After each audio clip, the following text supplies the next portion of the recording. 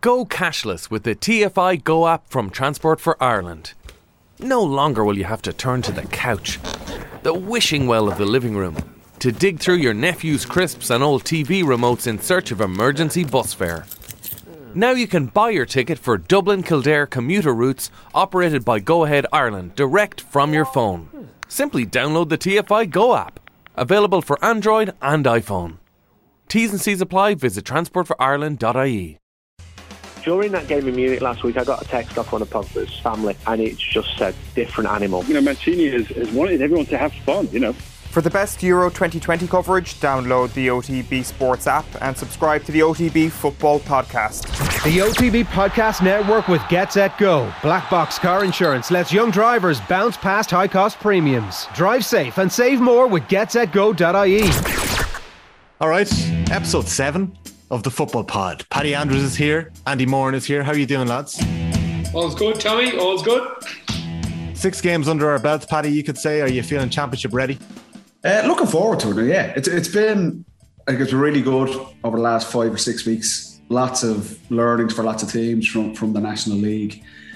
I know we probably touched it. Disappointing that there wasn't league finals across all the divisions, but it's great. There's normally such a gap. Teams go back to their clubs and you're waiting 6-7 weeks for championship, but to come in this weekend and it's going to be straight knockout, flat to the mat. It's going to be a really interesting first couple of weeks. Some big games to get to look forward to, definitely. You feeling undercooked, Andy? Are you good to go? No, I'm good. Played my first competitive game on Saturday. I tell you, I don't feel undercooked.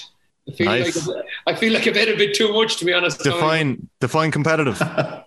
It was a challenge match. Like, I'm sore from my knees to my rib cage, to be honest with you. And I'd say I only covered about 4K in the whole game, but it was I'm not undercooked. But the championship is interesting. It definitely is. Like, the North is going to take centre stage for a couple of weeks, I think, because the competitive nature of it. But it'd be cool to see how the likes of Clare get on against Kerry and how we kind of move through the stages. And then when Mayo get to play the Galways and Roscommons of this world, how competitive Connacht is going to be after relegations and promotions and stuff like that. So it's going to be interesting for a couple of weeks. I think the main focus is going to be how the main contenders are pushing through the championship and where we're going to go from there. 100%. So we had one game at the weekend. We had Derry and Offaly in the Division 3 League Final in Croke Park. It was great to see some fans back in Croke Park. I know Croke Park can feel empty sometimes when there isn't a huge amount of people there, but the best thing about having the fans in Croke Park is that we got that reverse angle shot of Shane McGuigan's sideline point. Did you see that version? I'm sure you saw the version on Twitter that he curled over with the left foot. But did you see the version that Cormac McIntyre took from the Cusack stand? Yeah, I seen it. It's amazing. It was an amazing score, to be honest. I definitely wouldn't have had, I don't know about you, Paddy, but I wouldn't have the legs to kick sideline ball. No, so, not a croaker, though. To do it with the inside of your foot, I'd be one of those bucks. I'd be chopping it with outside the right foot, trying to belt it over. But it was a lovely score. And Derry looked good, lads. You're down, you're Donegal there at the weekend. Gee, I'll tell you, if you're going into that game against Derry favourites, you're Donegal going into that game, you're kind of, you're thinking about it, you know? Yeah, like they've a nice team building there, Paddy. You know, Conor Glass is back. Like, just looking at the few bits and pieces from the game that I saw, Derry were in control for a lot of it, but they probably just kind of breezed through it a little bit. Offaly came back into it a bit more when Niall McNamee came on and he set up that goal. But Derry were in control for a lot of it. What sort of a team is Rory Gallagher team? Like, what we spoke about him a couple of weeks ago. Himself and McGuinness were a serious duo on the sideline together. But you played under Rory Gallagher when you were playing club football. How is he going to prepare his Derry boys against Down or Donegal? I would say with Rory, and just in terms of where Derry are at in the National League, we spoke on earlier pods. The way the structure of this season is that if teams got momentum through the National League, it just gives such a boost. You can see the energy in their play. And that's why you nearly worried that for Offaly go out this weekend and they're playing loud and Offaly have won their 3 games, they're promoted. But like, they were outclassed on Saturday. And Derry showed, like, Derry playing at that style and with that confidence, they could hold their own in Division 1, you'd say, really, from what you've seen so far. So Andy's right. They're going to go in there 4 from 4, they're promoted, they're on cloud 9. I imagine, look, I'd be amazed if Donegal don't beat Down. I think Down have been one of the few teams we touched on that probably haven't really progressed through the National League. but I'd love to see a Donegal Derry game and see it's a real reflection of where Derry are at, because the progress they've made under Rory, and he was a really, really big influence, I have to say, for myself with St. Bridget's. He came down to Bridget's around 2002. They won the senior championship for the first time in Bridget's history. He himself and his cousin Amy were unbelievable players at the time. But he came into the underage section as a coach, and I was around 12 or 13 at the time. So you're looking to learn at that stage.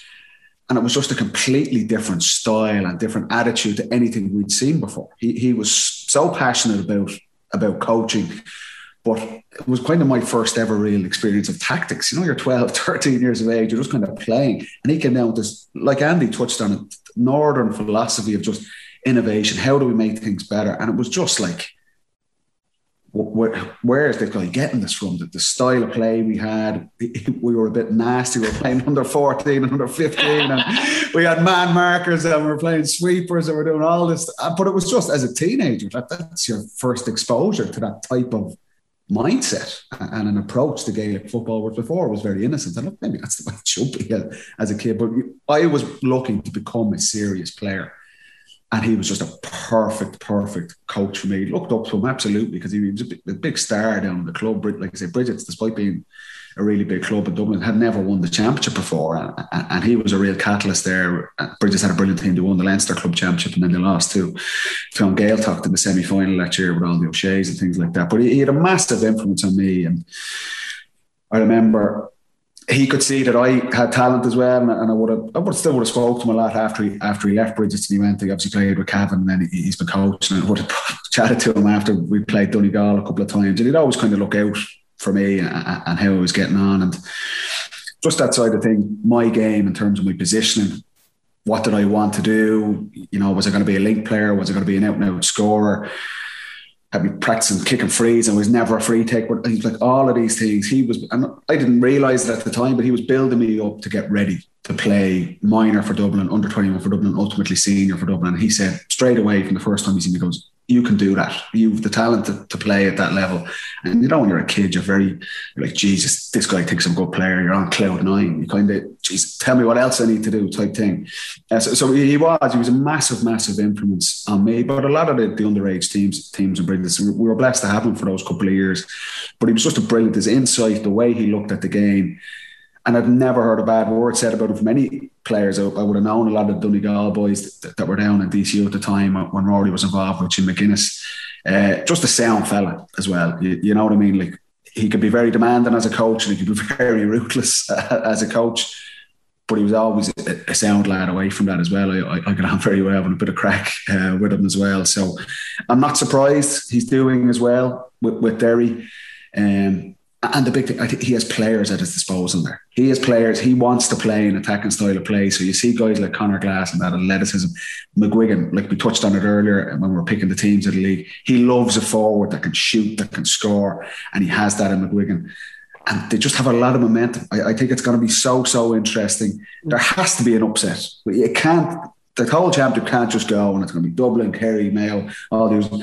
There'll always be an upset. It mightn't be as bad as last year with Cavan and Tip winning, but I think Derry, they're in a great position, and I definitely look forward to keeping an eye out in that game. Like I say, I think it's likely they'll play Donegal. I think Donegal will get over down pretty comfortably at the weekend. We better ring Rory Gallagher and tell him that Paddy has predicted Donegal to win the Ulster. Yeah.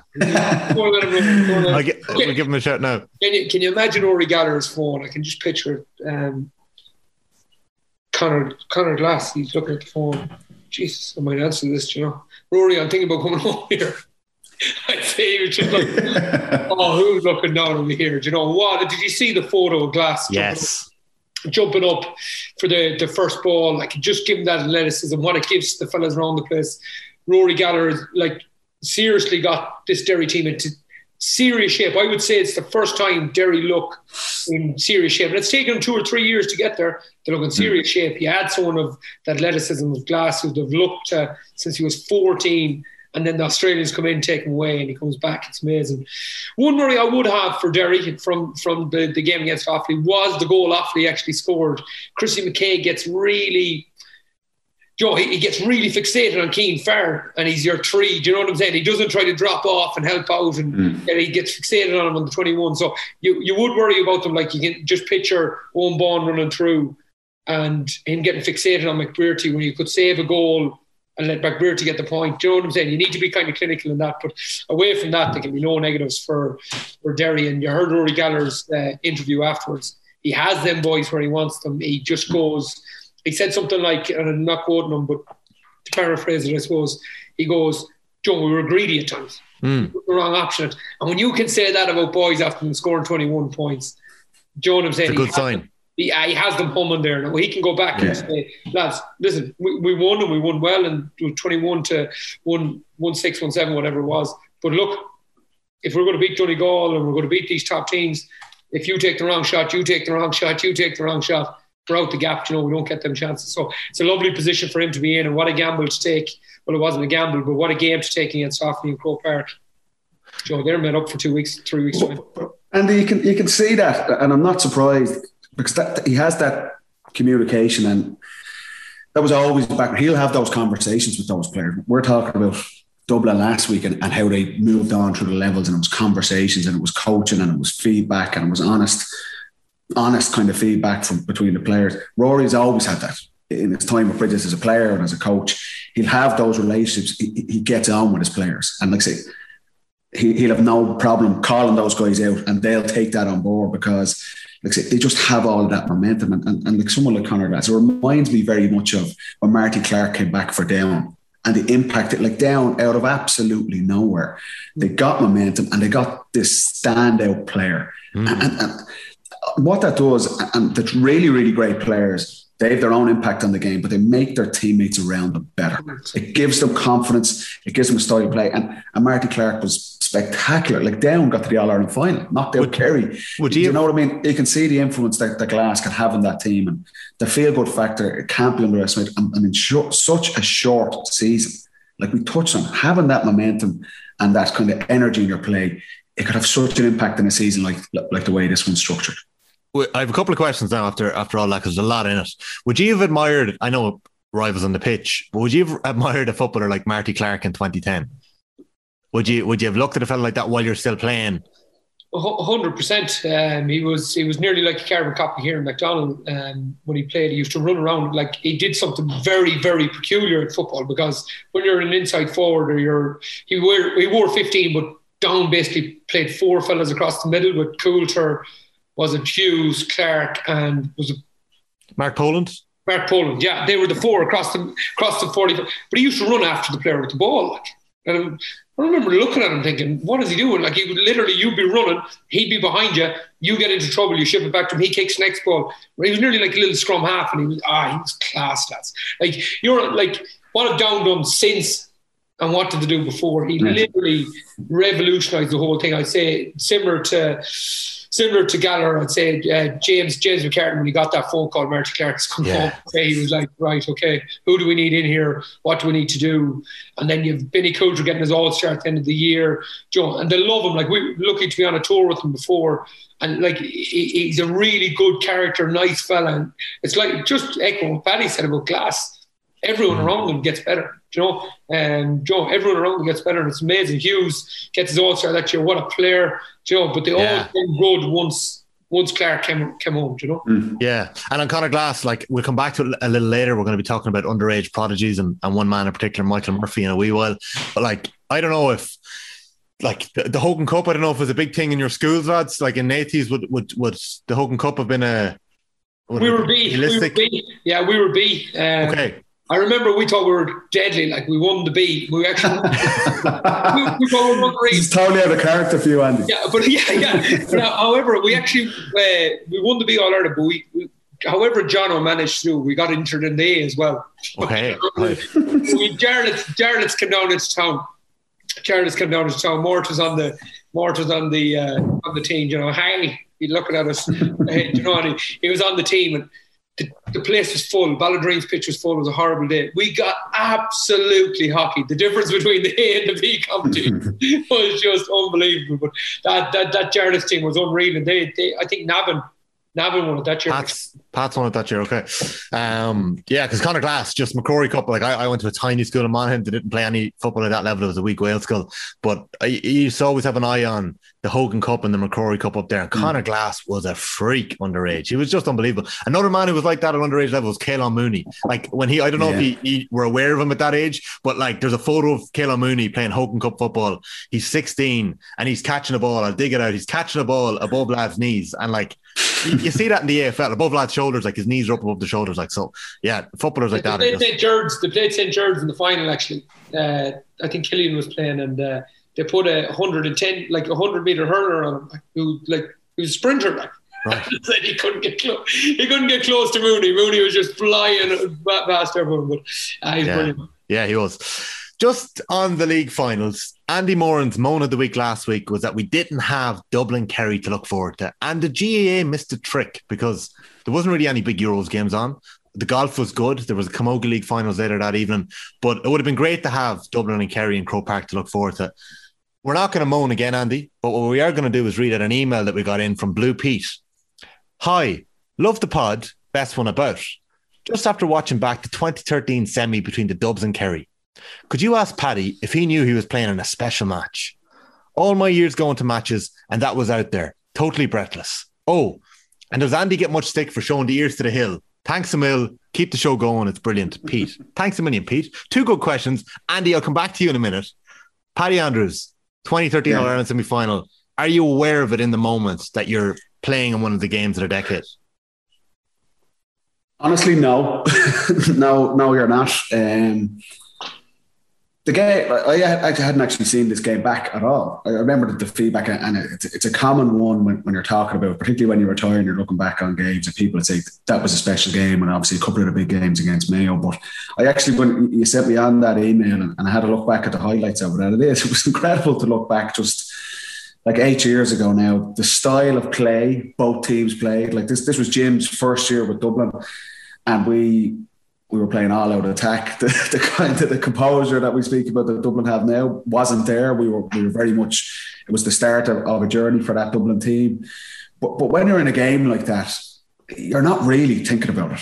I remember our thoughts going in. We'd beaten Kerry in 2011 and won the All-Ireland. So that was a big kind of monkey off the guy's back. So even though we got a bad start, I mean, Kerry scored 3 goals in the first half, and some of the scores, like Gooch was electric. I remember Donncha Walsh kind of was giving Jack McCaffrey a tough go. It was Jack's first year on the team. And James O'Donoghue I think James O'Donoghue got his All-Star that year, and then was Player of the Year the following year, and they still had Declan O'Sullivan and Gooch. So Kerry, this was like stacked. It was a phenomenal Kerry team, and they were just humming in the first half. And even though we conceded those goals, we were just very calm. I remember, and maybe this was Jim's kind of aura, we were getting used to it at this stage, but we were just totally confident going into the game that we'd have the athleticism that we could get at Kerry. We backed our forwards to kind of cause trouble for their backs. It would be a very similar, I suppose, attitude that maybe Dublin would have now playing Kerry, that you feel you could get at their backs, and we might have the athleticism, the edge there. And watching back the highlights there earlier on, it's funny. And the one thing I do remember from this game, I remember Kevin's goal, obviously, at the end, but it was the best atmosphere I'd ever played in. And even now, in the 7 or 8 years after that, when McMenamin scores that goal, I'd never felt Croke Park like that before. It was like absolutely, the ground was shaking. It was unbelievable. And even I was watching it back, I was goosebumps looking at Kev's goal. And I remember at the time, I was absolutely wrecked. I was playing out around the half-forward line, so I don't know what I was doing out there for the second half. But I was knackered. And Declan O'Sullivan gets the ball kind of on top of the D on his left foot. I think it's 69 minutes, and that's put Kerry ahead. And I remember, I assumed he'd scored it, as did everyone. Declan, so he just doesn't miss from there for whatever reason. He just pulled it. Raises the post. No, it's very close. He missed it on the near side, but when he kicks it, you think it's over. Kerry thought it was over. Everyone thought it was over. He misses it, and we kind of breathe because that would have put them ahead. Cluxton takes the kick out, and Macaulay gets the touch from that play. And can I pause? That was it. That was the. Can I pause you right there? That kick out. So Declan O'Sullivan misses that chance to put Kerry 1 point up, as you've said. Cluxton, it's not a pinpoint kick out. It's nearly a raffle. And in that moment, whoever wins that ball is winning that match. Yeah. And like, I think it's Mark O'Shea slightly overcommits. And I don't know whether he would have done that if O'Sullivan's point had gone over the bar. He might have gone, let's just see where this break goes. But O'Shea overcommits and Macaulay just gets the paw in it. Now, can you confirm once and for all? Because I've asked Kevin McMiniman this a few times. Did he mean it? No. Do you think he meant it? No, dear. I don't think so. We've had it with Kev as well. I don't care. As it went in. I'll tell you exactly. I was over on the far sideline. He was marked on Tomas O'Shea at the time. And Macaulay got the touch. And Kev was in. I think Dean Rock was running with him and O'Gara was running with him. And I was roaring at the top of my voice, kick it over the bar. Just take the point. Because it was that the game was it was nip and tuck for the entire day. And the clock was going into the red. And it was just, please just kick this ball over the bar. But I was never happy when it went into the net. And like I say, when that ball went in, I'll never forget that feeling. That was probably the one moment where like we were quite good. And Andy, you'll notice when you're playing the game, the crowd doesn't really have an impact. Whether there's 30,000 there or Croker's full, you kind of just get used to blocking it out. But when that ball went in, it was an incredible moment. And we had another goal after that. But it was, at the time during the game, it was so nip and tuck. The game was so frantic. And it's comparing it to Dublin games now where it's very controlled. And like we touched on it last week, Dublin are keeping the ball. And the last 5 or 6 minutes, we kicked the ball away about 8 times. Yeah. Little Bastic and Dermo was kicking long ones. And you're going, and looking back now, you're going, what are we doing there? Just keep the bloody ball. But that was the journey the team had to go on to. And we learned against Donegal the following year when we lost a semi-final, which was another classic. But it didn't go our way. But it was just pure football. It was just 2 teams, all out attack, no sweepers.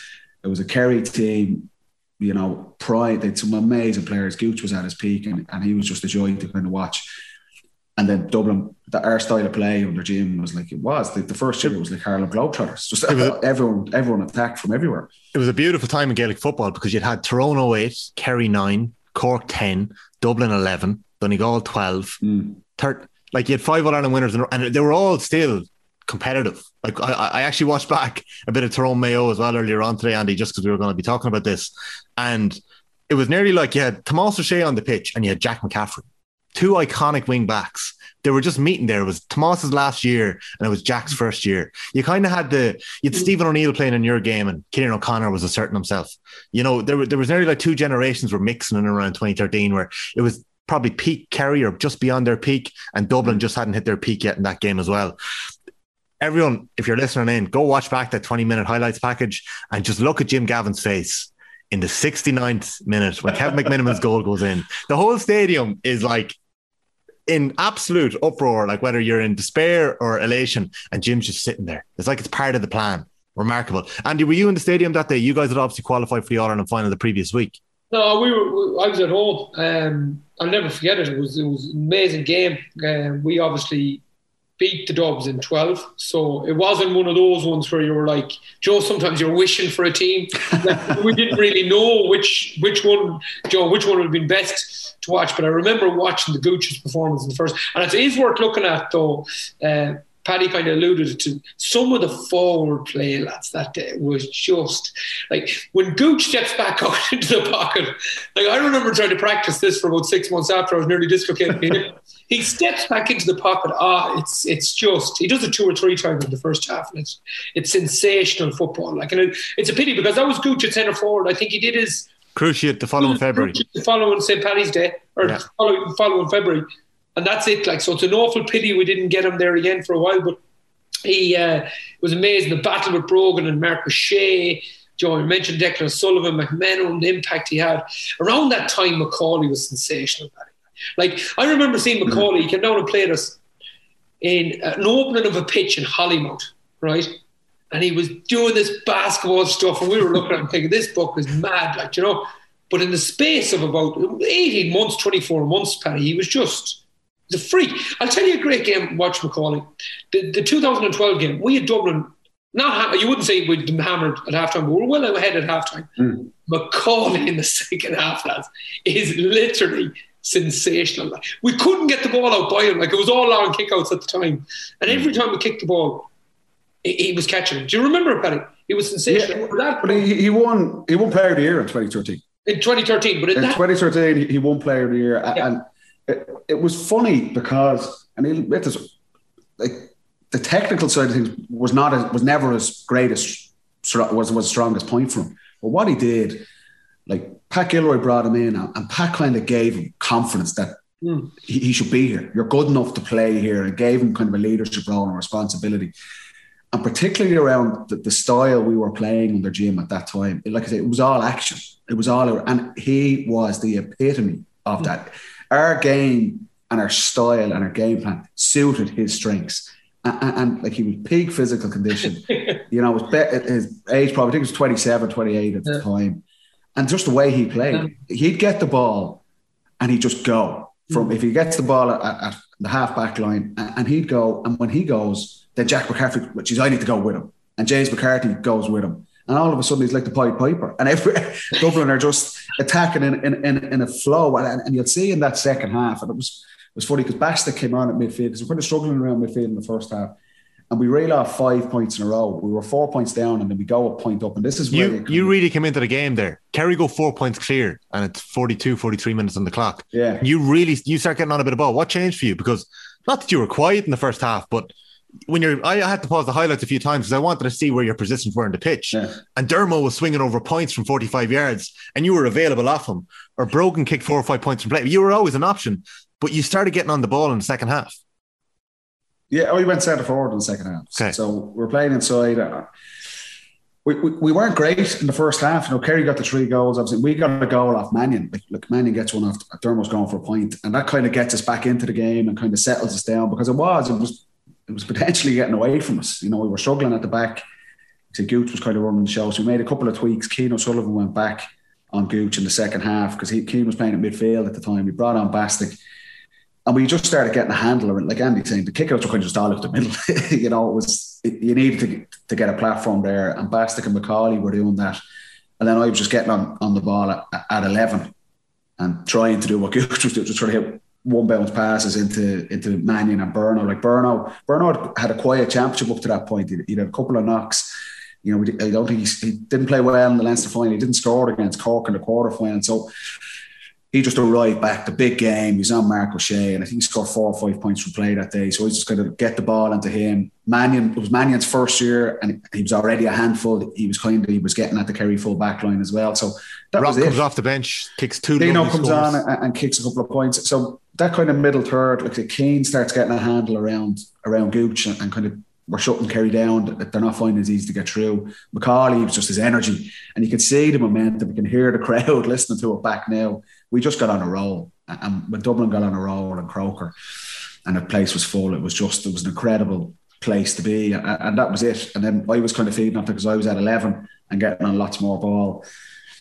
But it got to the point, Paddy. It got to the point where Macaulay became such a fulcrum for the opposition that if you stopped him, you so we used to study him, but he only had one sidestep, Paddy. He could only go one way. And like if you got caught in the game after all the work we did on to stop him running, you were murdered in the video the week after. Like you were absolutely. So he used to stop. She was a monster of a man. Like, and he just did it, and away he went. You know, he's so hard to stop because like he's a big guy, a really big, strong guy, but he could move. Yeah. And like he had that kind of the basketball shimmy, and he was so unorthodox. If you were a GA coach and if you were trying to analyse, you'd be like, oh, he's got to do this. And he wasn't from a GA background. He was a basketball player. So the coaching manual kind of went out the window with him. We didn't know what he was going to do half the time. But that's why he was so, his style of play, you know, his personality, he was just infectious. And like I say, at that time, that's how Dublin played. You know, Dublin now wouldn't suit Mick Macaulay because everyone in Dublin team wants to know what every other player is going to do. That's the part of the beauty of their effectiveness. Whereas back then, I think as a whole, GAA, you look at the tactical evolution and kick-outs and the press on keeping the ball. That's 8 years ago now, and it's come along so much. But at that time, he was the perfect player. The heartbeat of that team, the style we played just suited him. Like I say, that was a massive year. Like he got player. He was brilliant in the final against you guys as well. But he'll forever be like that. Kevin's goal and that flick, that touch. There's the flick. That started the whole thing. You know, if we don't win that game, Jim doesn't win an All-Ireland in his first year. You know, as big as 2011 was for Dublin GAA as a whole in terms of getting the monkey off the back, for Jim and for that group of players, that was like I say, Jack and Kieran Kilkenny and these guys. It was my first All-Ireland. That winning that game, it was just a huge moment for that team. And you've seen how that's gone on over the next 7 or 8 years, the success Dublin have had. Dermot Connolly wins man of the match that day. He obviously had an unbelievable game. Peter Keane actually presented him with the man of the match award that day, working for SuperValue. Yeah, we did a classic game club on it. It was one of our first classic game clubs, and we watched the back and off the ball, and we did a podcast on it. So Peter Keane, presented it. Last question on that one. You were obviously playing in 2009, where Kerry got an unbelievable start, right? Similar enough to the 13 game. Kerry got an unbelievable start to get their goals. Why? Can you give me any answer in terms of why you were able to stick with them? Because arguably in 2013, it's not as experienced a team as there was in 2009 in terms of miles on the road. You have to remember, in 2009, Dublin hadn't won anything at that time. That was Pat's first year. So there wasn't an All-Ireland there. We played Tyrone the year before in the quarter-final under Pillar Caffrey, and we lost by 15 points. We were hammered. We had never even got near an All-Ireland final. So it was a very different... We're talking about coaches last week and the evolution teams go on. It takes those kind of hard defeats. We just weren't ready at that time. Whatever about Kerry in 13. 2009 was peak Kerry. Ty Kennedy was playing. Yes. Galvin, Gooch. Yeah. Darrell O'Shea was still there. That was arguably one of the best teams you'll ever see. And Dublin, we just weren't ready. Yeah. You know, mentally, we thought we were going to win that game. Kerry had struggled in the qualifiers. The culture of the team, we hadn't done the hard yards. We hadn't kind of earned our stripes. Whereas the win in 2011 gave a lot of those guys like Cluxton, Fitzsimons, Brogan, Flynn, Connolly, all of those guys had beaten Kerry in 11. So when Kerry got the start, they scored 3 goals in the first 20 minutes, and you're thinking we could be under pressure here. There wasn't that sense of panic, and there wasn't that sense of fear. And Jim's own nature as well. It was just, we'll be all right here. We made a couple of changes, and once we started to get the momentum, but we'd done the hard yards. We'd won tough games before. We'd beaten Kerry before. So it was just a natural belief at that time. You know, whereas 4 years earlier, we hadn't passed any hard tests. Yeah. We hadn't proven ourselves. And there was probably a bit of doubt in ourselves. There definitely was. The Kerry got the lead, and we were thinking we're not good enough to get this back. Whereas 2013, a lot of guys had won an All-Ireland title. We'd beaten them before. Jim kind of gave you that confidence. Was it calm at half time in 2013? It was always calm. Every game, whether winning, losing, whatever. Even Donegal the following year, we'd say, okay, what's the problems here? O'Donoghue's caused us a bit of trouble. We brought off Philly McMahon. We're struggling around the middle. Someone needs to get a hold of Gooch. Those are the changes, and then just go out. That was it. It was as calm as that. It was like, what's the problem? Identify it and change it. In fairness, that was always the way. 17 minutes in, he pulled off Kevin O'Brien and brought in Philly. And Philly had an unbelievable influence in that game. And I think Cooper moved around, and you mentioned Keane himself went back as well. Andy, on the other side, Mayo had an unbelievable win against Donegal in the quarterfinals. You went into the game against Tyrone, and that was an attritional game. Kieran O'Connor went off injured. Tom Caniff met Peter Hart in one of the most brutish shoulders. Podge and Raj, they were calling that shoulder for that. Yeah, but just a shuddering shoulder. The two boys were flattened. Stephen O'Neill went off injured that day. Mayo couldn't score in the first half. I don't know if you remember it, but there were shots all over. Chris Barrett was your top scorer in the first half. Yeah. And in the second half, you came out and you got the run on them a couple of points after half time. How were you motoring in 2013? We were quite good. There was only one aim, really. Do you know what I'm saying? After 12, we had a really quick rise. We got bet by Sligo, Longford, nearly got bet by London. Then all of a sudden bet All Ireland champions, and then we thought, we're close here. Do you know what I'm saying? We bet All Ireland champions in you hammered them. In 11, yeah. And then all of a sudden, okay, we said we could compete. So we went to 12. So when Donegal bet us, it wasn't fatal by any manner of means. We just thought, oh, geez, we've arrived here. Do you know what I'm saying? We're ready to rock. So, yeah. So we went into 13 with great confidence, if I'm being honest, more so than that. And obviously, Killian goes off. No big panic. Alan Freeman takes over the freeze. And we kind of always used to find a solution. The final then against Dublin, Paddy's right. That first 20 minutes was the most insane game of football. Like, the two teams going in at half time were out on their feet. Like, there was no running in, there was no back. Everyone was gone, like, because Paddy said it was all out insanity. Like, it was just, and it was breakneck speed, and we'd done quite well, and it just finished up that Dublin just churned us away. We didn't recognise that Rory Carroll had a head injury, which we could have. It could have been a bit smarter. Owen O'Gara come on, just destructed everything. Look at Andrew's laughing the whole. He tore his hamstring. And no one realised. Ripped around 8 fellas' heads off. He's monster. O'Gara did. Oh yeah. O'Gara tore his hamstring for the last 15 minutes. And Mayo were still marking him. I think Keith was marking him. And it was like, they didn't realise he couldn't run. Yeah. And we were like, we'd used all our subs. So we couldn't bring anyone on. So Rory Carroll was under serious pressure. And Jesus, you look at it today, the head injury protocols and stuff like that. Yeah. But Rory was under pressure at the time. I don't think we even realised. O'Gara's hamstring was gone and Mayo were still marking him. We were like, Jesus, they could just leave him. He could hardly move. And that game, that was just a brutal, brutal game. And that was really, as much as Mayo beating Dublin in 12 was a big moment for Mayo and you guys getting to the All-Ireland final. I think that game, the 13 final, was the start of what would become that rivalry over the next number of years. That set the template. Every single game was the same. It was just mental. It was flat to the mat. It was physical. You were just going to be hanging together by the end of the game. And it was funny because both teams, I feel, at that time, looking back and now that you say it was the start really of both those teams. During Mayo, you probably had a year ahead of us. We get to the final in 12, Andy. But Dublin and you guys, you could kind of see that we were going to take over from, because prior to that, Kerry and Tyrone had been the two dominant teams and they were kind of coming to the end of their cycle. And it was now James Horan's Mayo and Jim Gavin's Dublin that were going to start.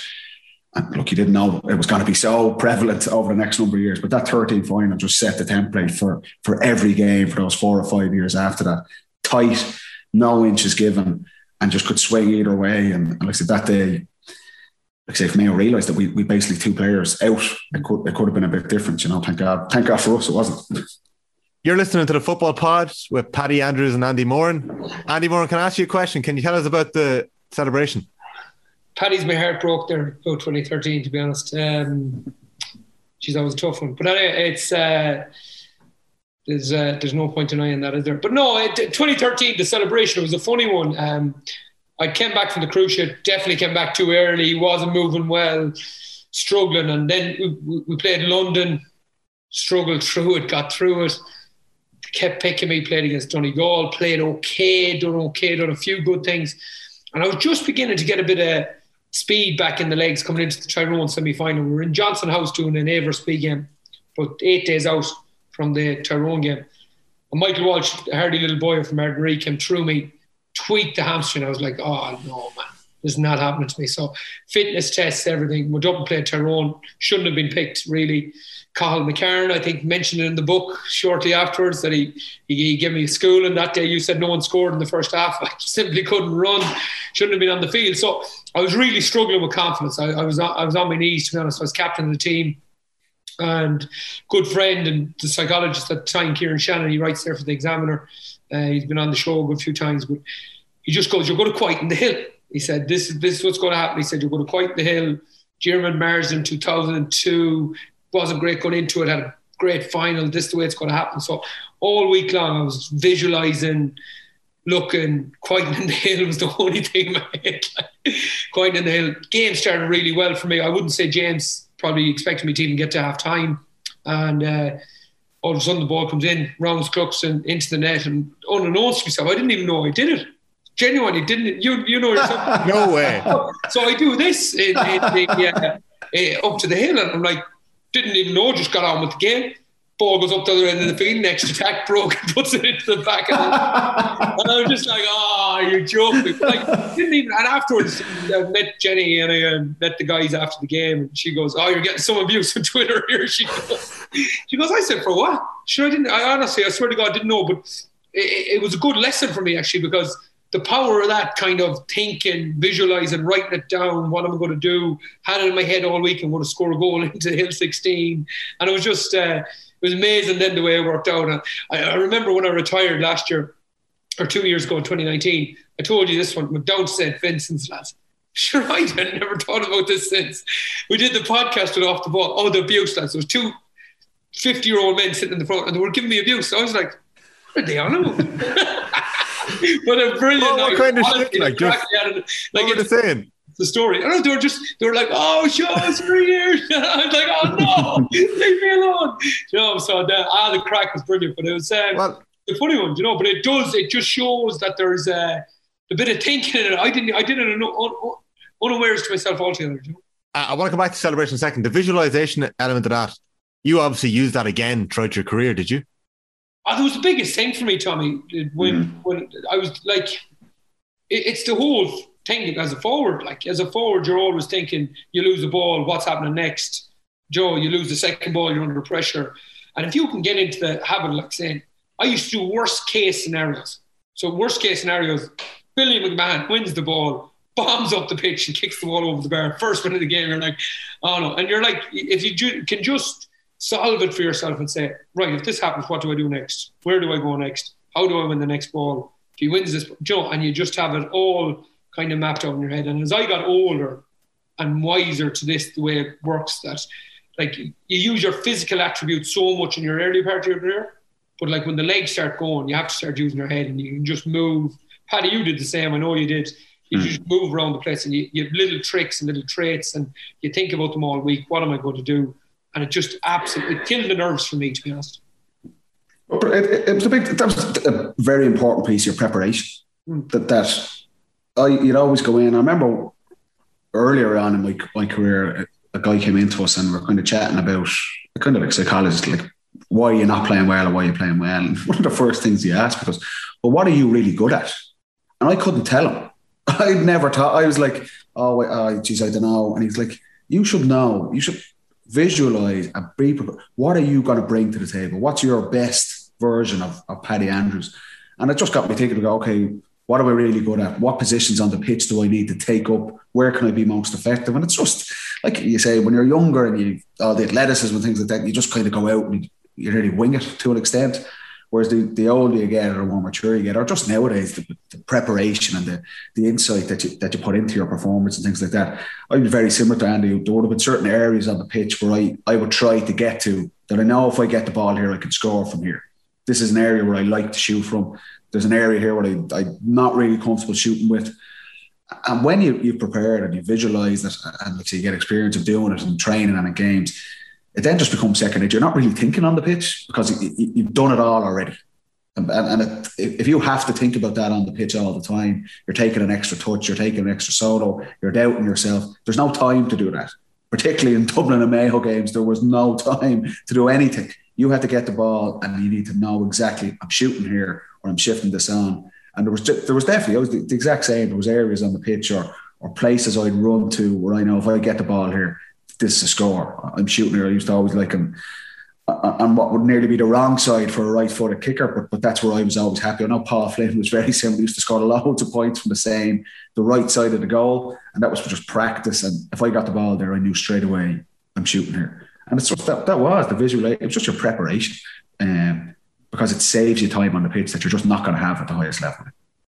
The championship is kicking off this weekend, lads. The football. On Saturday, we've got Sligo Mayo in Markovich Park. We've got Kerry Clare in Fitzgerald Stadium. We've got Limerick Waterford in the LIT Gaelic grounds as well on Saturday. And then on Sunday, we've got Down Donegal. And in the Leinster Championship, we've got Offaly versus Louth that we mentioned earlier, Carlow Longford and Wicklow against Wexford. I want to start off talking about possibly two teams rolled into one here. With Killian gone, this is the question we have in an Instagram. With Killian potentially gone, are Mayo just another team? Just like Donegal without Murphy, are they going from contenders to a county who could struggle to get out of their own province? It was always going to be a struggle. It's always like over the last couple of years, Connacht has been really difficult. The biggest benefit the teams I played on is that if you lost, you had the back door. So you could still go. So that's go to that game. Whoever comes between Roscommon and Galway, I mean, Mayo on the far side, that is going to be a 50-50 game. And that's not just saying it, that's going to be a 50-50 game. With Killian gone, particularly more 50-50 because he is at times in like. So Killian was always important. He was probably the major driver for us, himself and Aidan, probably the major driver for us from going from like where we were to getting to the level we got to. So now, though, more than ever, he's the man on the team. Like let's not dress it up. He sets as Paddy has said it many times, he sets the press. Out of the 15 points we scored last year in the All-Ireland final, Killian scores 9. And like 2 from play. I hate the way that marks aren't giving us play, because they should be from play if they're going to be like, so you've basically 4 from play, 2 marks, 2 from play, and 2 frees out of his 9 or the other 5 that he won himself. So that's 6 points out of his own 9 that he creates himself. So he's so huge to that team. He's so huge to the younger fellas. I think it was Gooch who said it. He goes, when did you know you were a good forward? Or something around this element is when I knew I didn't have to run. Like, so when the best option wasn't just to run for the ball, ball headed out for the run. And I really believe O'Connor Killian is in that mold. He was in that mold for the last 15 months from Mayo. He came back from lockdown 1, absolutely injury free for the first time in about 4 years, and everything revolved around him in that team. And so are the contenders, we're definitely still in it, but like if you're looking at us between Kerry and Dublin, we're going to struggle without him. There's no doubt about it. Then if you're going the other side of it, do I think we'll still win Connacht? I do. Bold shout, but I do think we'll still win Connacht. Murphy, I think Murphy will play minutes this weekend, but what a player. And Donegal will beat down, and I think their first big test is going to come the week after. Yeah, Paddy, you spoke last week about Killian O'Connor and how difficult he was to play against. You also actually played with Michael Murphy at underage level, and I know we all kind of had a look at the Declan Bogue piece in the Irish Examiner on Monday this week, talking about Murphy and I suppose what he's become in Donegal. Like, he sponsors the club championship, he's the captain, he's been the longest service captain in the country. You know, an unbelievable fella and a leader on a football pitch as well. Somebody can do anything on a pitch. When you were in that international rules under 17 squad, and I'm actually fascinated with that because I always love looking at those teams and who were on them and lads who were able to fulfill their potential and maybe some who didn't. When you were on that team, was it 2007? Was I right in saying 2007? 2006, yeah. Like, was there word about Murphy at the time? Like, you were all at a fairly similar standard at that age. It's funny. My recollection, it wasn't really, no. I remember with 3 kind of major stars on that team. One was Pierce Handley. You'd say he's fairly fulfilled his potential now, just not for Mayo, but he was amazing. He was spectacular. Shane O'Rourke from Meath was the next big guy. I think at the time, a lot of the Aussie clubs were trying to sign him. He was, Shane, he was 6'2", 6'3". Such an elegant player. You know, he had all the skills. He kicked the sideline in the first test match down there that we drew. Like, to be honest, Shane O'Rourke and Pierce Handley were the 2 guys that were the biggest news. And Murphy wasn't at the time. Gary Brennan was on that team as well. Same story. We're all obviously really good players. This was the best kind of 22 players went, minor players in Ireland at the time. And you went to Australia. I didn't and we got to go to Australia for I didn't realise that. 3 weeks in class. Australia over Easter holidays. It wasn't great preparation for the league and stuff, but sure, we managed that right. You were going to see the view. You didn't care, man. You didn't care. You laugh. Niall Moynihan was the coach. Niall Moynihan was the coach of this team. And, DCU launched that year the direct entry system. So I think it was the first college in Ireland that you didn't actually have to get your points in the leaving cert to get in. So the lads were all, they all got picked and telling the parents, we bring all the books over for study. And they went surfing, swimming, and then we trained, and that was it, because everyone thought they were going to DCU the next week. We hardly have to sit the leaving cert, never mind study for it. But it's funny, we arrived in for freshers training the next year, and we played our first freshers match. It's basically the Ireland team. We won by about 60 points. So mine played a stormer for us that year. But no, it's funny. Murphy, he wasn't at the time. He was, and you know, there's certain guys, like you're talking about Conor Glass and things like that, yes, where from like 12, you can say this guy is going to be an absolute superstar. But at that particular time, my recollection was O'Rourke and Handley were the 2 guys. And if you look at where he's got to now, he's had the best, in terms of an overall player, he's had the best career of everyone on that team. He's been absolutely spectacular for what he's doing and what he's still doing. And I think it's incredible. He's actually getting better. He strikes me as if he's getting better. He's every bit as athletic now as he was 10 years ago. And his leadership, I got to know him a lot better when he came down to DCU. And he's just an absolutely sound bloke. Go crack. And I think the beauty of it as well, and you'll know this, Andy, certain players, if they're really good and they're leaders and things like that, they can be very serious and they can be dour around the place. And, you know, they might be the best company at times. You know, they're so focused on the grain. But Murphy was able to balance that he was just a great fella to be around. But also when you're training and when you're out on the pitch, he's someone you want on your team. And what he's done for Donegal over the past 12 years now is incredible. You're talking about where they will get to if he's not there. And the same with Mayo, with Killian. There's no getting away from it. Neither of those teams are going to win the All-Ireland without those two players. And if you're being serious about it, Mayo are looking to win the All-Ireland. You know, the Connacht Championship is not going to suffice for James Horn or for those players in terms of mentally what they want to get out of the season. Declan Bonner, we've been talking about Donegal. He's in, I think this is his 4th year in charge there now. Murphy's won All-Ireland. If there's a guy that deserves more than that, you know, their goal. One's not bad, though. One's not bad. But take it, Patrick. I take it, Patrick. But you know what I mean? Donegal and Mayo, these are teams that are around the block. They're looking to win the All-Ireland. You know, an Ulster Championship is not going to be sufficient for Donegal. But if they're missing Murphy, and his doesn't look as bad, it looks that, like say, he might get minutes this weekend. I think it's 4 weeks he's been injured now with a hamstring. So hopefully for their sake he is back. But they cannot underestimate the importance of those two players as leaders, and as well as just their skill levels, their scores.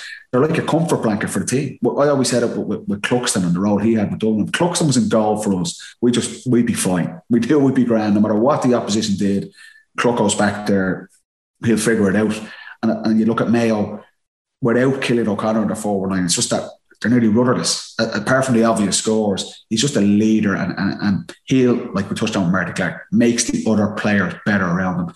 And Murphy does that for Donegal and has been doing it for the best part of 10 years. They're so crucial. Just on it, you mentioned one guy there. I have to mention him because he went from our club, Pearse. Like, I read in the article, like, they were looking for Murphy to play under 21 at 14. Yeah. Like, Pearse played for us at 15, corner forward. We won under 21 in Mayo. Lads, what a player. What a player. Like, I remember we were playing a championship game. He laid a fella out, like he was 16, 17 years of age, playing senior championship. And this fella now was a hardy boyo. And he just lays him out. Like, I was just like, he was a ruthless individual. Sensational footballer, like of the highest order. And he was just right, left foot, could play 3, 6, 11, 14, any position. He was just like, what a loss to a club. He was a huge loss to us. Came back in '08, won a county championship with us. Actually, centre back Mark Allen, Dillon and McDonald for us on the year. But he was, I was just sensational. We have a question here, Andy. It came in on Twitter a wee while ago, and I was saving it for another day, but I may as well throw it at you. Damien Whelan, if Pierce Hanley was available at his peak, would Mayo have won Sam a hell of a player? Was there ever murmurings or rumours or talk that you'd get him in for a few months, or was it just that his professional career was going so well that it just never worked out? Yeah, at the time when we were trying, like when management tried to get him back, like I remember Alan Costello, who used to play for Sligo and Mayo at the time. He was a good player, a great player as well. But he said, Andy, you don't realise, like when you're flying into Brisbane, like, he said, the first thing you see, he said, is a billboard of Pierce Hanley. Like, he said, he's not coming home. Like, he can't come home, you know. So it kind of made it real then, you know, that we'd never get him home. He's still only 32. I'm not sure about, but he's just no. You're just thinking with your club manager hat on there, aren't you?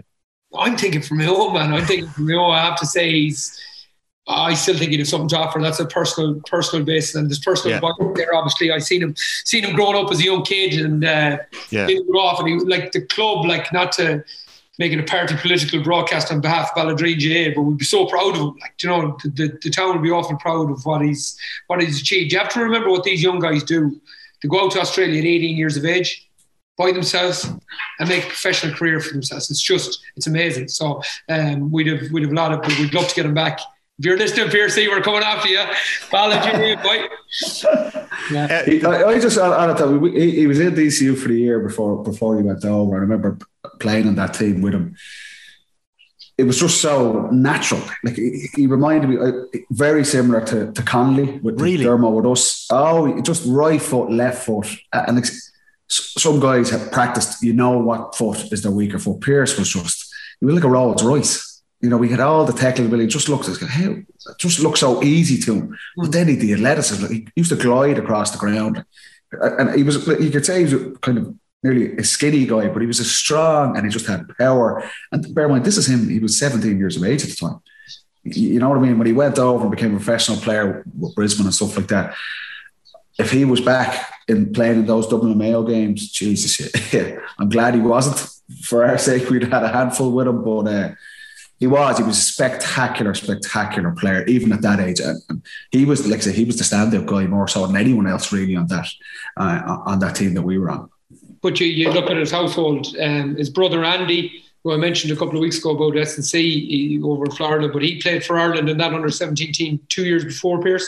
And then Keane followed Pierce to Brisbane. So, so to come from a house, Andrew Senior in the house, you were playing soccer, you were playing anything that was going. So it's Donegal down this weekend. It's Sligo Mayo on Saturday. Kerry Clare as well at Fitzgerald Stadium. So we were talking, we've all been impressed by, I suppose, Clare's performances in Division 2. They just fell short against Mayo in that semi-final in that promotion playoff. I think Colin Collins' Clare have come up against Kerry in six championship occasions in the last 8 years. Like, they must have been looking on last year when they fell short against Tipperary, and Tipperary went the whole way and they were scratching their heads. Did Clare have any shout against Kerry this weekend? Is there anything they can do with the way Kerry are motoring, Paddy? No, I don't think so. And look, that's the challenge for teams. We touched on it last year. Like the back door and the Super 8s got ridiculed at times, saying it favoured the bigger teams, that it gave the bigger teams a second chance if they slipped up and things like that. But also what it does, it gives teams a chance to kind of build momentum. Like you're looking at in the Leinster Championship this weekend, Offaly play Loud. Both have been promoted. Both Mahan is doing a great job with Offaly and Mickey Hart's there with Loud. Their seasons are over on Sunday, and they don't have football. They don't have inter-county football for the best part of 7 months until the National League kicks off next season. As well as Clare have done, I cannot see any way they're getting results down in Fitzgerald Stadium, and that's the season gone for them. What had so much promise and the buzz and the momentum that they had, they fell up short against Mayo. And I think the challenge is what you've seen in the first half was Mayo's street smarts and their experience being Mayo essentially Division 1 team, their key players standing up. That was the difference. You could see Clare were struggling in that first half, you know what I mean? And I just think the same issues, their backs are going to be under serious pressure. The athleticism that Kerry have kind of landed on around the middle of the pitch in kind of their preparation of playing Dublin, I think that's going to hurt Clare at the weekend. Look, they'll be riled up for it. They know their season's on the line for it. But I think for counties like that, the straight knockout this year, it's very hard for teams. It's just very difficult that you mightn't have another game for 7 months, despite all the work you've put in. But I cannot see anything other than a Kerry win on Saturday night. In Clifford and O'Shea's first championship year, Andy, they faced Clare and they scored 32 points in 2018. Clare scored 10. Picking up on what Paddy's saying there, you were writing about the rootlessness of the Kerry forwards, and we've been talking about that over the last couple of weeks in the podcast. Do you think they're going to be chasing goals again? Oh, 100%. I think it's something that they're identifying. I think it's something that you're going to have to do to challenge Dublin in any way or form later on in the summer. So I think it's just something that, and then, it's not something that they're going to put up as, I wouldn't say they have a KPI of scoring this amount of goals per 70 minutes or anything like that. I think it's just something, it's the mood they're in. Paddy will tell you that 2013, 2014, 2015 Dublin team, if there was a sniff of it, they were going for it. And it's that stage they are at in their career. But yeah, I totally echo what Paddy's saying about the game. I think, again, we have to say what a wonderful job, not try to patronise the guys, but they've lost Gordon Kelly, they've lost Gary Brennan, and to be competing the way they're competing is absolutely amazing. And both them guys would have played in 2018, so I just think it's going to be an uphill struggle for them come the weekend. We'll have plenty more to talk about next week once the games have kicked off, but I think we're going to move on now to my favourite part of the podcast. It's where the listeners do my job and they send in their questions, and I'm just going to move my sheet down here a wee bit. So you're listening to the episode. It is episode 7, lads. Yeah, episode 7 of the Football Pod with Paddy and Andy. If you're subscribed to us, fair play. Thank you very much. You might give us a wee rating on iTunes. It does a serious bit of good for us. Paddy Andrews is waiting until we're number 1 on the charts, so he can put it up on his LinkedIn. So if you give us a rating, that's how you get to number 1. Every week he's asking, come on, why aren't we number 1 yet? We've been 4, we've been 5, we've been up and down. But yeah, Paddy, that's it. We have to get a bit more ratings. So we'll go looking for them. And yeah, you can subscribe either on OTB GAA, and if you subscribe there, you're going to get all the other GAA podcasts from Off the Ball. Or you can subscribe to the Football Pod feed with Paddy and Andy, and you'll just get these episodes. And you can listen back to the first 6 episodes if you're going on a long trip around the country, because it'll take you probably from Dublin down to Kerry. So, Instagram questions. Andy, can I come to you first with this one? Go for it. Ronan Hurricane on Instagram. He's got a famous dad from the Boar's Head.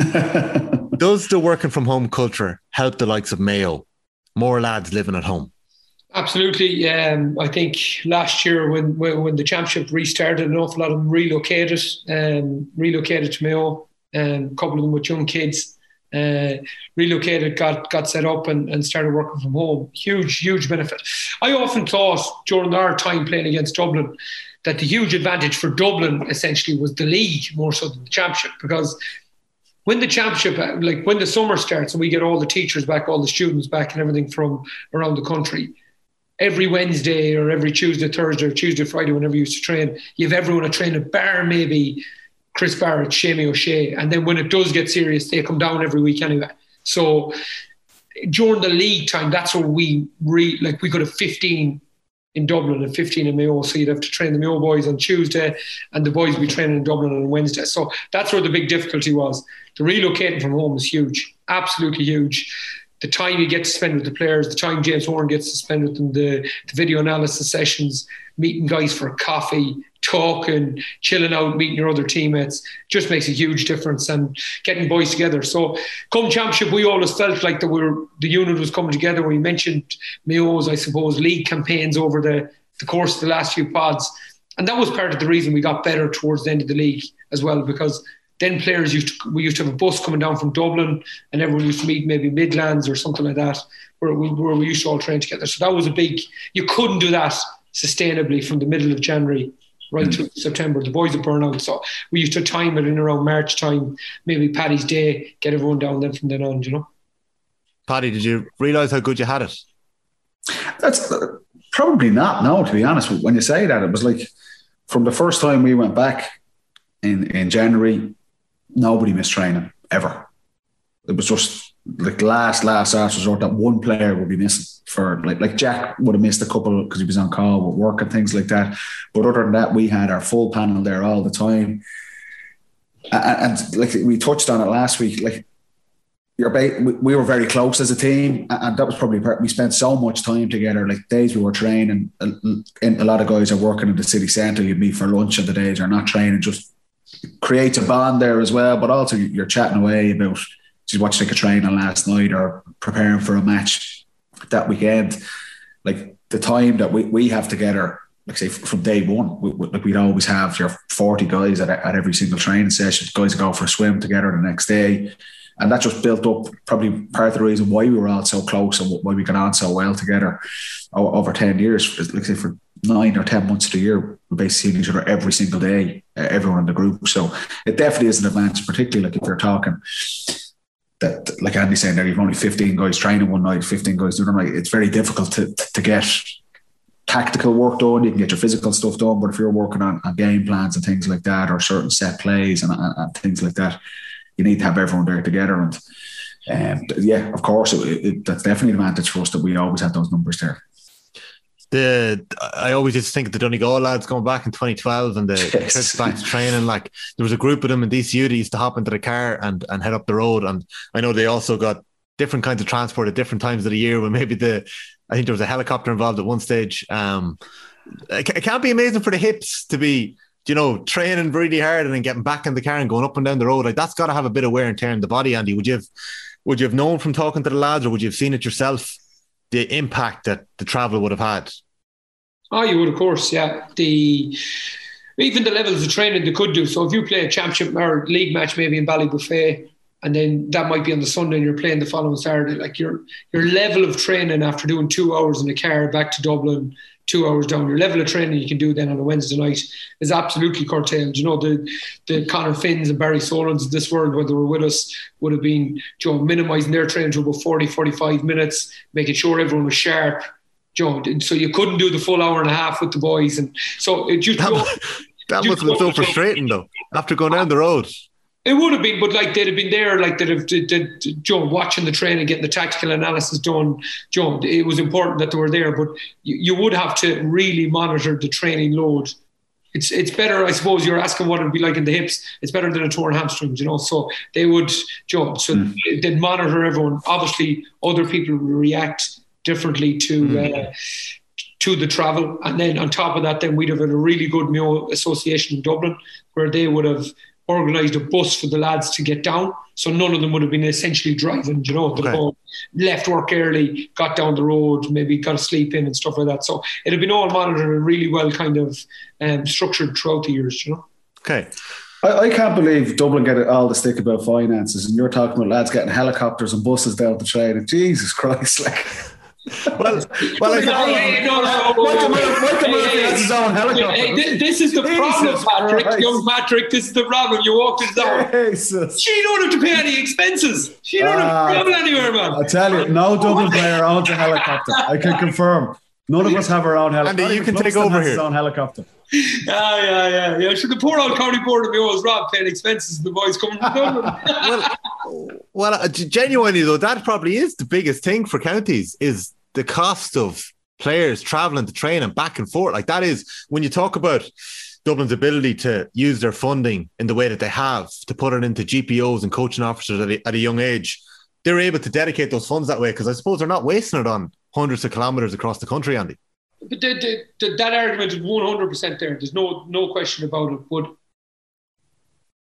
And there is unbelievable advantage to Dublin. Of course, there is everyone wants to live in Dublin. If you're a young fella, you want to live in Dublin, so you're going to go there. The families have moved there, whatever. Okay, so all them advantages there, population and all that. But that doesn't take away about the way Dublin have used their resources. Okay, so like, yes, Mayo have to go, and we have to kind of use all our kind of immigrants all over the world to try to get finances in and all that sort of stuff. But we could still do that stuff better. There's absolutely no doubt about it. There's still ways we could use, make it more attractive to go to the ITs in Galway and Sligo. So there is, and we are getting there. We definitely are moving in the right direction. There is good jobs in Mayo. You need to make it attractive for young fellas to stay around the place. So yes, I'm not being silly here. Of course, I see the advantages to Dublin, being in Dublin, having the level of finance, not having to spend on expenses. There's huge things there. But other counties can actually do it really well, and we could have done it better over the years as well. We've done it well, but we could have done it better over the years as well. You know, Mayo was a really big footballing county, really proud. You seen the crowds that were in New York when we were there in 2019. You couldn't get a ticket for the game. So there's people there that are willing to support us. We just need to harness that, and then when we do harness it, use it properly so that we're getting the right level of contact hours with our players, underage development, our long-term athlete development program is strong and stuff like that. So where Dublin have used that well, they've created the model. People just have to go and copy it now, you know? We've room for one more question here, lads. Mickey Quinn has been in touch, talking about lads who've played AFL and had the experience of playing over it. He was with the Essendon Bombers and he broke through, obviously playing with Longford in the Championship this weekend. Paddy, would you have any forward setups or runs that successfully deal with a sitting sweeper? I think one of the main rules you always would have had is that you try and occupy the sweeper. Like, some players play it differently, and that's, we touched on it. We would have identified, say, for example, if we're playing Tyrone, like we touched on in previous pods, Colm Kavanagh used to go and try and double team the man and try and, if the ball was kicked out to the wing and I get the ball out the wing, I know Ronan McNamee's going to be all over him, but I know Colm Kavanagh's coming to try and bottle me up as well. So I don't think that's the right way to play as a sweeper. I think your job is to protect the centre channel and stop goals going in. But we would have used that to our advantage, just move the ball across the pitch as quickly as you can. Other sweepers like Keane, O'Sullivan would have been brilliant at it with Dublin and kind of mastered that role. And that was a big part of that. It's funny, I know we touched on the game earlier, that the Kerry game in 13, Gooch's passes in the first half, we would have analysed that a lot, and Keane would be able to tell you about this. Like, we would have highlighted, like, if we're playing this week, you need to be there. Don't get dragged out to the ball. Don't get dragged or distracted by, because if I'm a forward, I'm trying to distract the sweeper. I make it out like I would have always made, kind of out to the wing. You're hoping to bring your man and the sweeper with you, and that frees up the centre channel for our guys like Jack or James McCarthy or guys like that as well. So that's what we always try to do, you know. In 16, 17, 18, were you still using that Kerry game in 13 as an example for O'Sullivan, or did I pick you up wrong there? No, we would have just, that would have been as Keane moved into that, because Keane was playing midfield at the time for Dublin in that game. He switches back onto Gooch in the second half, but he then started playing centre back, and it would have been the Kerry game was an example that one kick pass essentially killed our defence twice, straight through the middle. So we're going, how has that happened? And then obviously the Donegal game of 14, where Donegal dragged us everywhere and we'd no structure there. So for me, the role of a sweeper is always just block the centre channel. Stop, a goal shouldn't go in. Your job is to stop. Don't get distracted. Don't get dragged out to the wing. Don't get dragged out following the ball. And if I'm a forward, then that's exactly what I'm trying to do. I'm trying to move him out of position to free up lanes for the guys like your Con O'Callaghan's or whoever it is on your team. So as a sweeper, you might seem like you're not doing a lot by sitting there, but that I would see that as being the main role of the sweeper. Just stay there. Don't run everywhere. He was the best. He was the best I played against in that role, Paddy.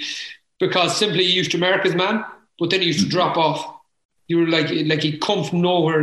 He'd get in behind you, and you'd be like, you think you have the ball. He was just really good at. How's he doing that? Is he marking him to an extent and then handing him off? Yeah. So like in the 2017 final, for instance, like neither team played a sweeper as such, but both teams played a sweeper as such. Do you know what I mean? So Dublin didn't play a sweeper. I'm not using Keane as an example here. I'm just using Dublin as an example.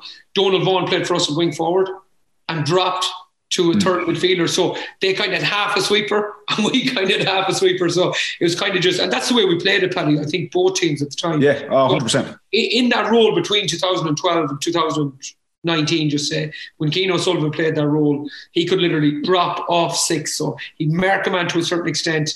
McCarthy might pick up a Diarmuid O'Connor, say for instance, or a Jason Doherty, and Sullivan would just drop back into the space. And he used to play really well. I used to always find him as a very good reader of zones and angles, more so than anything else. But it was great for us because a lot of teams at that time didn't play with six forwards against us. Like you guys in Kerry did. You played six forwards up, so we all our six backs were occupied. They had to mark their men. There was lots of teams play against Dublin, and they play 4 or 5 lads back. They'd only play with 2 or 3 forwards up, and it was just easy. That we could have 2 or 3 guys sitting there. Whereas the challenges we faced, and by Mayo used to do well, and Kerry pushed Dublin, is your 6 backs were so preoccupied with marking 6 forwards who were dangerous. It's very hard to get sweepers back in there. Whereas like the Tyrone style of play was very different. Colin Kavanagh just sat there. You know, he didn't go on transitions. He was just there. Yeah. That's a completely different style to like exactly Andy's nailed it. That's what Dublin and Mayo did. If you got a sweeper, it was a bonus, but you did it in transition. Someone wasn't just sitting there doing nothing. You know what I mean? So apart from the accidental trip, they used to pull the odd time, Andy, when you could. Is there anything else that would work on the sweeper? No, I think Paddy mentioned the first key thing is that you need to occupy the person, but you can't occupy. What an awful lot of teams do wrong is to leave one person up. So if you have a sweeper, you can't occupy the sweeper by yourself. You need 2. So you need, sorry, Paddy, I'll use you here if you don't mind, but you said in one of the previous podcasts that you used to go for Bernard because you knew Bernard wasn't going. You used to, what was your nickname? Wolf, go. We'll get into that story again soon too. Wolf, go. So you used to go occupy the sweeper, and then Bernard then, there was only half a sweeper left for him then, and then he could work his magic then in between the 13 and 21, the tram lines, he could work his magic in between there. So it made a big difference. So you needed someone to go for you.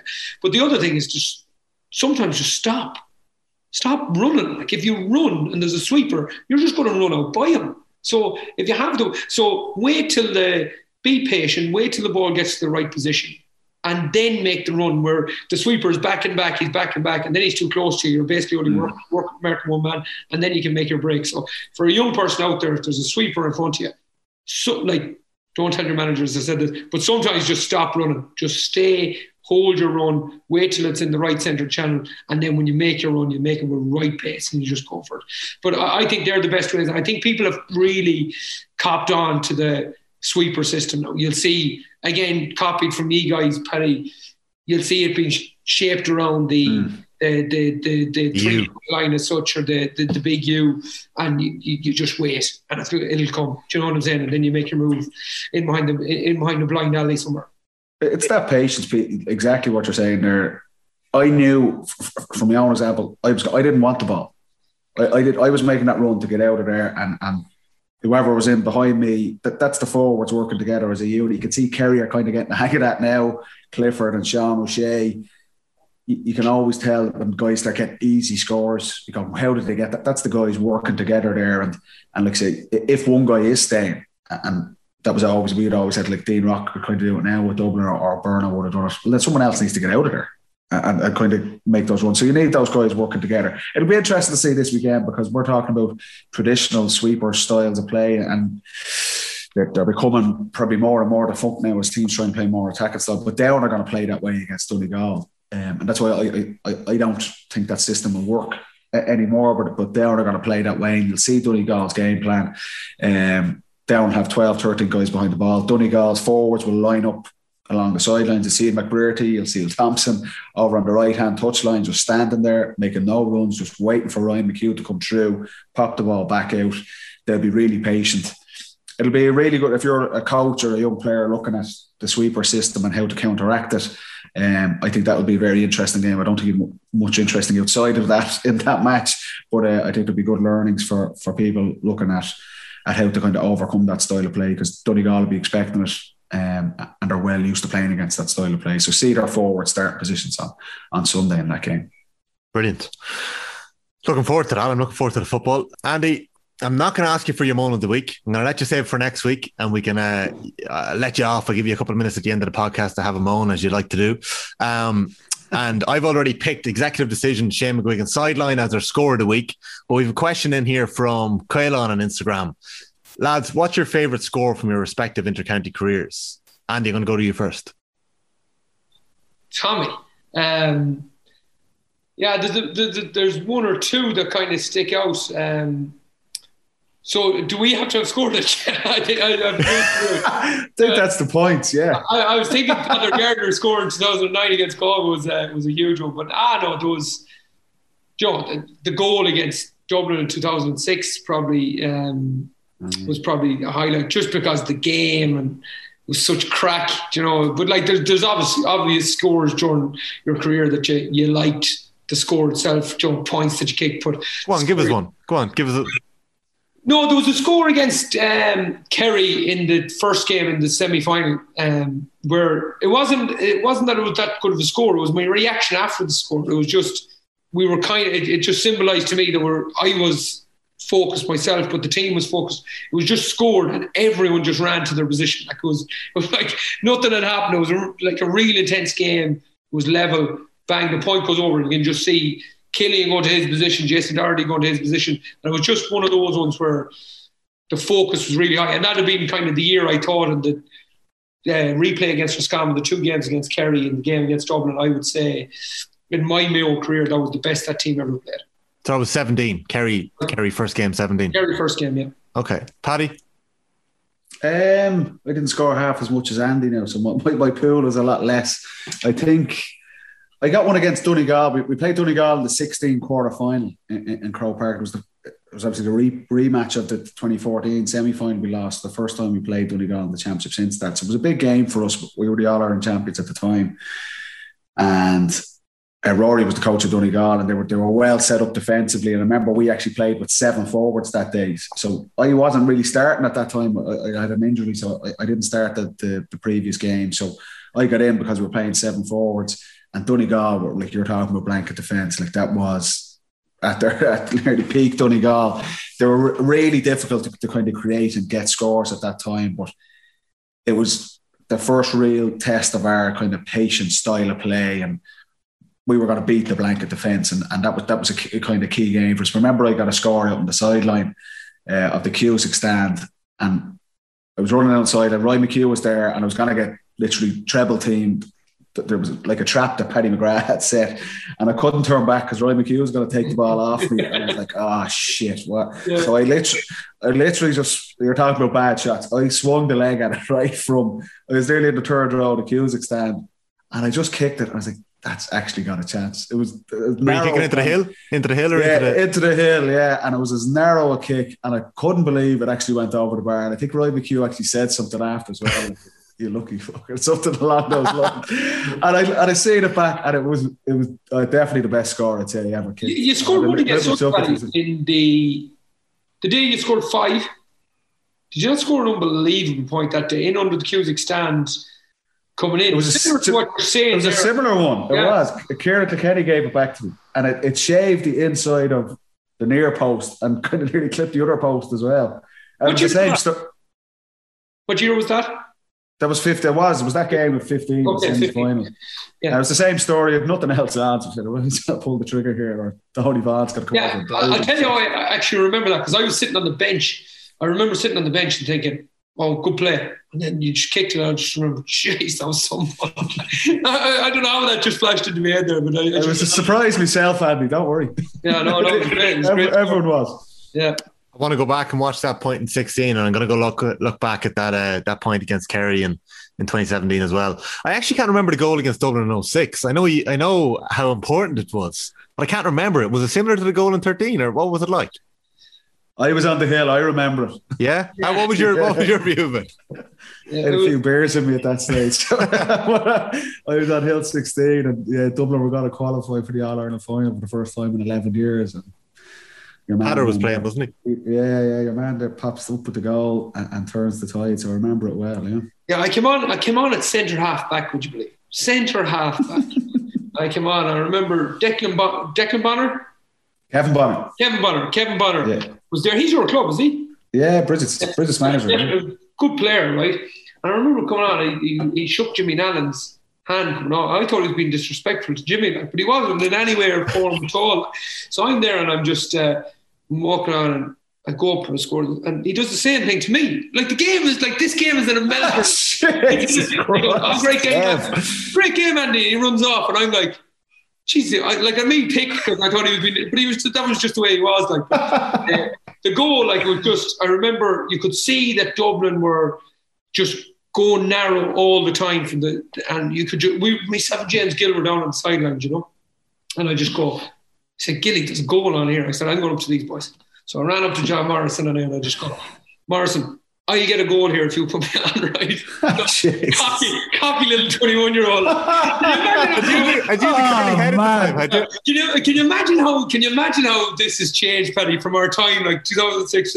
So I say to the two boys said, "This book is daft enough probably to actually do this." So on I go. Goal. You can see me pointing out to the boys and I'm running back, and we win the. That's like bloody Ollie Gunnar Solskjaer sitting there on the bench. But sure, I did it about 10 times after my career. It never worked, so I wouldn't get too excited about it. Give me a shot, coach. Put me in. Yeah, give me a shot. I mean, I go, but it was that day. That's just sensational. So that had to be my favourite score. It was brilliant. Good crack. I think we need to dedicate a podcast to each of these games. I think we could easily do that in the winter when the championship is over. I think the Dubs get a hard time. Everyone wants to play at the Dubs. Like Kerry are not dreaming about beating anybody else in All Ireland final. Beating the Dubs in front of 80,000 people. That's what you want to do. That's what you wanted to do as a kid. We failed to do it, unfortunately for us. But that's what you want to do. That sound that Paddy said there when Kevin McMenamin was playing the ball. Like we're finished now. There's nothing in your life that's replicating that ever again, all the time. So listen, we need the crowds back. Andy, that's why you do it. Like, that is why you do it. Like, and we're talking about the last couple of weeks, sacrifice and all the hours and stuff you put in, and kind of there's lots of that where it's tough going, but like I say, the opportunity, moments like that, and it is just moments. Like I was fortunate to play for 12 years, but there's a couple of moments that stand out out of that. Never mind the hundreds and thousands of hours you would have put in training. Yeah. But that feeling of Kevin scoring that goal or Con scoring a goal at the start of the 17th final and the place just... You're right. Like Dublin games, for us, like we play a lot of our games at Croker, and sometimes there's 30,000 people, there's 40,000 people. It's a dead atmosphere. But when it's a full house, and it's particularly like our games against Mayo, because the colour that their fans brought to it as well, and the atmosphere, and just it is. You'll never get it back. There's special times that you got to experience it. I really enjoyed this episode, lads. Really enjoyed it. There's great stuff in it, from the Michael Murphy stuff to the 2013 All-Ireland semi-final, and even your favourite scores there. It was really, really enjoyable few minutes. So thanks for your time. Thanks to everyone for listening in to episode 7 of the Football Pod with Paddy and Andy. We're going to be back next Wednesday. We'll be in between 2 big championship weekends. There'll be lots of football to talk to. So subscribe to the podcast, share the podcast, and we'll catch up with you next week. Thanks for listening. Paddy, thanks for chatting. See you later, lads. Cheers, Andy. See you later, guys. The OTB Podcast Network with Get Set Go. Black Box Car Insurance lets young drivers bounce past high-cost premiums. Drive safe and save more with getsetgo.ie. Students of Ireland, looking for a mobile plan that's exactly what you need? Get an online exclusive that's extra. Switch to the Vodafone X plan now. And when you do, you'll get Xiaomi wireless earbuds and a smartband completely free when you top up. Plus, you'll get unlimited data and access to our Discover You online platform. All for just €20 every 28 days. X hits the spot. See vodafone.ie/switch X. Terms apply. €20 top up required. Max speeds 10 megabytes. Excludes Tesco 48 and Leica Mobile.